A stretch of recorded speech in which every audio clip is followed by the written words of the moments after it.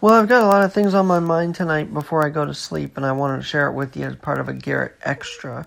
Alex.Garrett, Garrett, 21 at yahoo.com. Garrett, 21 at yahoo.com. Firstly, I hope that whatever I've been talking about isn't actually inspiring you to go out and break social distancing guidelines. What I mean by that is if people start to post an overly optimistic, yes, we can get out there, yes, the numbers are going down picture, it will inspire mankind, the human, to not only do what we're seeing across the country with the protests, but it'll cause people to try and just get out and about and continue the spread even if they're not aware they are. So, I hope on this podcast I haven't truly advocated going out and not abiding by the guidelines. I do not want to see that. I still believe shelter in place should be honored, respected, and abided by, especially because I live right by a hospital. And to be honest, every time I get out, or every time I want to get out, every time I want to go take a walk, every time I want to say, why is this still happening? Those sirens of the ambulances are like God's message to me saying, just hold on a little bit longer. There's still tragedy happening around you. Do not make yourselves susceptible to it, and certainly do not try and go anywhere if you are going to be next to people because you don't want someone to catch it. Especially if you end up in a gathering of sorts that shouldn't even be happening. So, just thought I'd say that because I do know I have a very hopeful, optimistic, we have to move forward tone. But I don't want it to come off as like I'm telling you, hey, you have to do this, you have to get out there, you have to defy this. Don't defy the quarantine. Stay in place and listen to the CDC guidelines, and then we'll get back to normal. We're all inside for a reason, right? And the hours really don't become anything because it's like you're going to get up anyway the next day and not go anywhere. So, I just thought I'd play my role and say, you have to stay inside. You have to stop thinking that you can beat this. You have to understand that the reason why sirens are continuing to go on around us is because there's still cases, unfortunately, happening. My condolences to my colleague Matt Sambolin, who lost his grandmother to COVID-19, by the way. Awful. Just awful. And when they say, well, why aren't you reporting it? Why are you reporting it such if they have found underlying conditions? It's also been proven that when COVID comes into the system, it enhances it. It perpetuates the rest of what someone's got going on. So I think the CDC is right to claim those as the COVID-19 victims. The presumption of it, though, no, you need testing to be verified. And I'm glad that New York is doing antibody testing this week. FDA approving another in-home testing kit, which is great. And we'll be getting through this. I know we will. But there were a couple other things on my mind. Firstly, did you know that there was a huge, huge hack into the Gates Foundation, into the WHO, World Health Organization, and get this, the Wuhan lab, where this all supposedly are being investigated to have been started in. And here's my thought on that. And it really struck me today. I was like, whoa. People are going after the Gates Foundation. People are going after Wuhan. People are going after WHO. Hackers are. The bottom line is, that's because there is pushback against all of these organizations. But what people who continue to put down the WHO and the Gates Foundation. Look, I'm not happy. I think everybody seems to be in bed with each other. I think the Gates Foundation is in bed with the WHO. I think the WHO is in bed with China. Because why is it China was basically the only country that said, World Health Organization's doing a great job with this, it's you Americans that are the idiots. Why would they deflect like that? Because they were partnering with each other.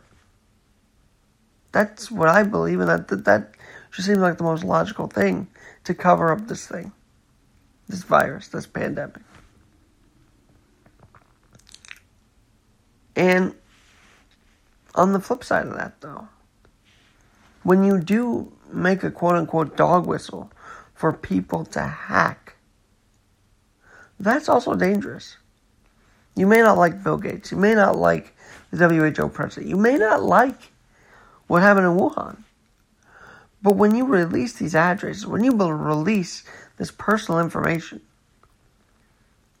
you're actually being counterproductive. You want results? Let the investigations roll out. Don't bring it upon yourself. Because the minute you do that, the minute you open the door to releasing private information, is the day you say, I don't care about anybody's well-being. I'm sure WHO has some good people in there. I'm sure the Bill Gates Foundation has some good people in there. I am sure of that. I'm also sure Wuhan has good people in there. So, for the leaders, stop pushing this through people's minds. The WHO needs to be cut.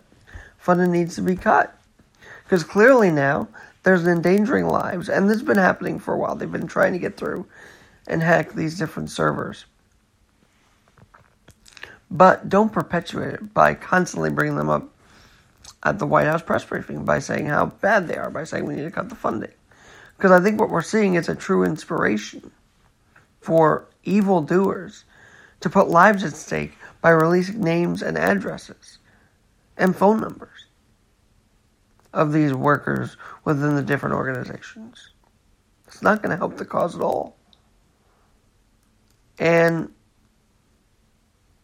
I'm sure that the FBI is going to take care of this because the people that have been hacking it are actually on the FBI watch list. Would you believe that?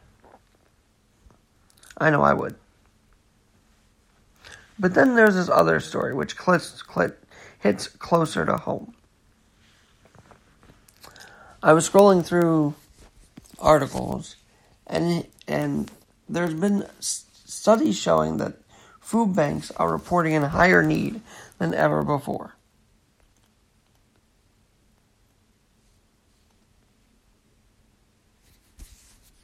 They say that there's virus risks, political and social,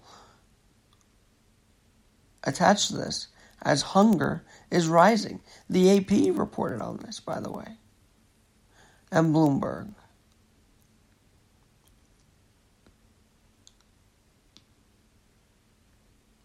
The number of people facing acute food insecurity will almost double this year to 265 million people unless swift action is taken, according to the UN's World Food Program.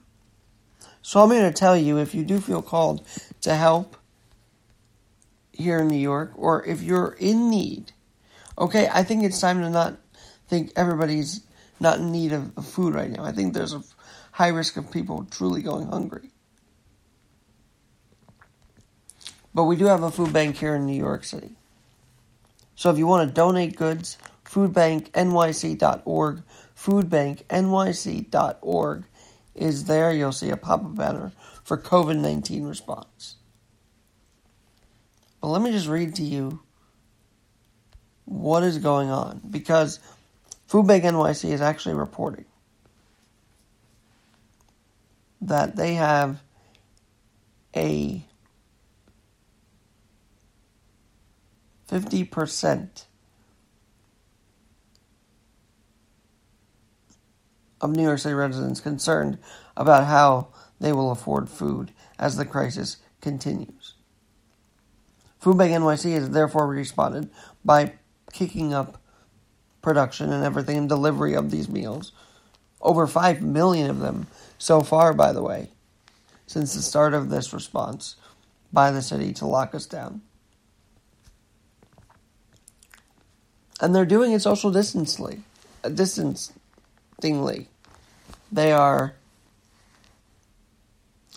deploying food distribution, including drive-through pantry bag pickups, seniors-only distribution hours, home deliveries, and pop-up food distribution citywide.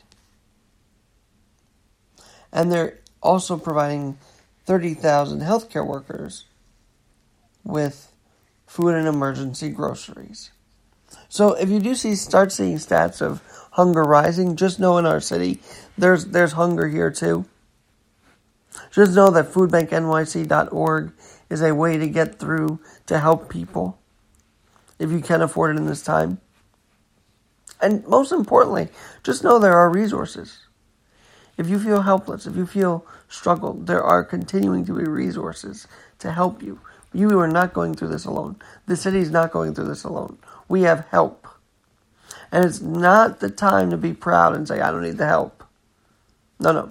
If you need any kind of help, if you need anything, check out the resources. Check out Food Bank NYC. Check out places that are coming in clutch during the most dire of times, which we are in right now. Jesus Christ humbled himself in the most powerful ways possible. He wasn't flashy. He was very wise, obviously. He was very concerned for everybody. He didn't think he was above anybody else. He just believed he was doing the will he was supposed to do and saw it through even to the cross, even to Resurrection Sunday. So if he can humble ourselves, we too should be able to, one way or another. And we should be able to humble ourselves to the point where if we feel something, we get that test done. To figure out if we've had it, if we don't have it, when we had it, yada, yada, yada, whatever. Don't push through this like you're some superhero. Because you're not. And the other thing was today there was a big outcry on the parade with Mayor Bill de Blasio announcing that when this is all clear, you'll see a big parade. And Eric Ulrich actually did that tweet in March, way before today, saying the same thing. Well, people were like, well, why aren't we, if we don't have the money, why are we going to do this? Well, I kind of agree on that side too. And I think our nurses and healthcare professionals are going to need counseling. This is not easy for anybody. The front lines especially. It's not easy for them. I pray for them. I pray for my friends on the front line of this disaster, day in and day out. I pray that you don't go hungry during this crisis. I pray the economy kicks up. I pray that love will win out over everything else in this battle. And that motto, love will win out, continues past COVID-19. But I also hope we're smart about things. I hope we take care of ourselves. I hope we can make sure no others are sickened during this time. We truly can do this together. We just can't see people endangering the lives of the WHO, Gates Foundation, Wuhan lab through their hacking. And we can't sit by if we've seen things in place to help out. If you can support them, great. If you need them, so be it. Let's humble ourselves. Because that is the only way the world can move forward. Are you willing to do that with me? alex.garrett21@yahoo.com. alex.garrett21 at yahoo.com. Lots more to talk about tomorrow, so we'll save it to tomorrow. And I hope you have a great night. And remember, do not be anxious, as the Lord says. It's in His time, and we have to just respect it, abide it, and know He's got something bigger for us in the making. God bless you, and have a great rest of your night.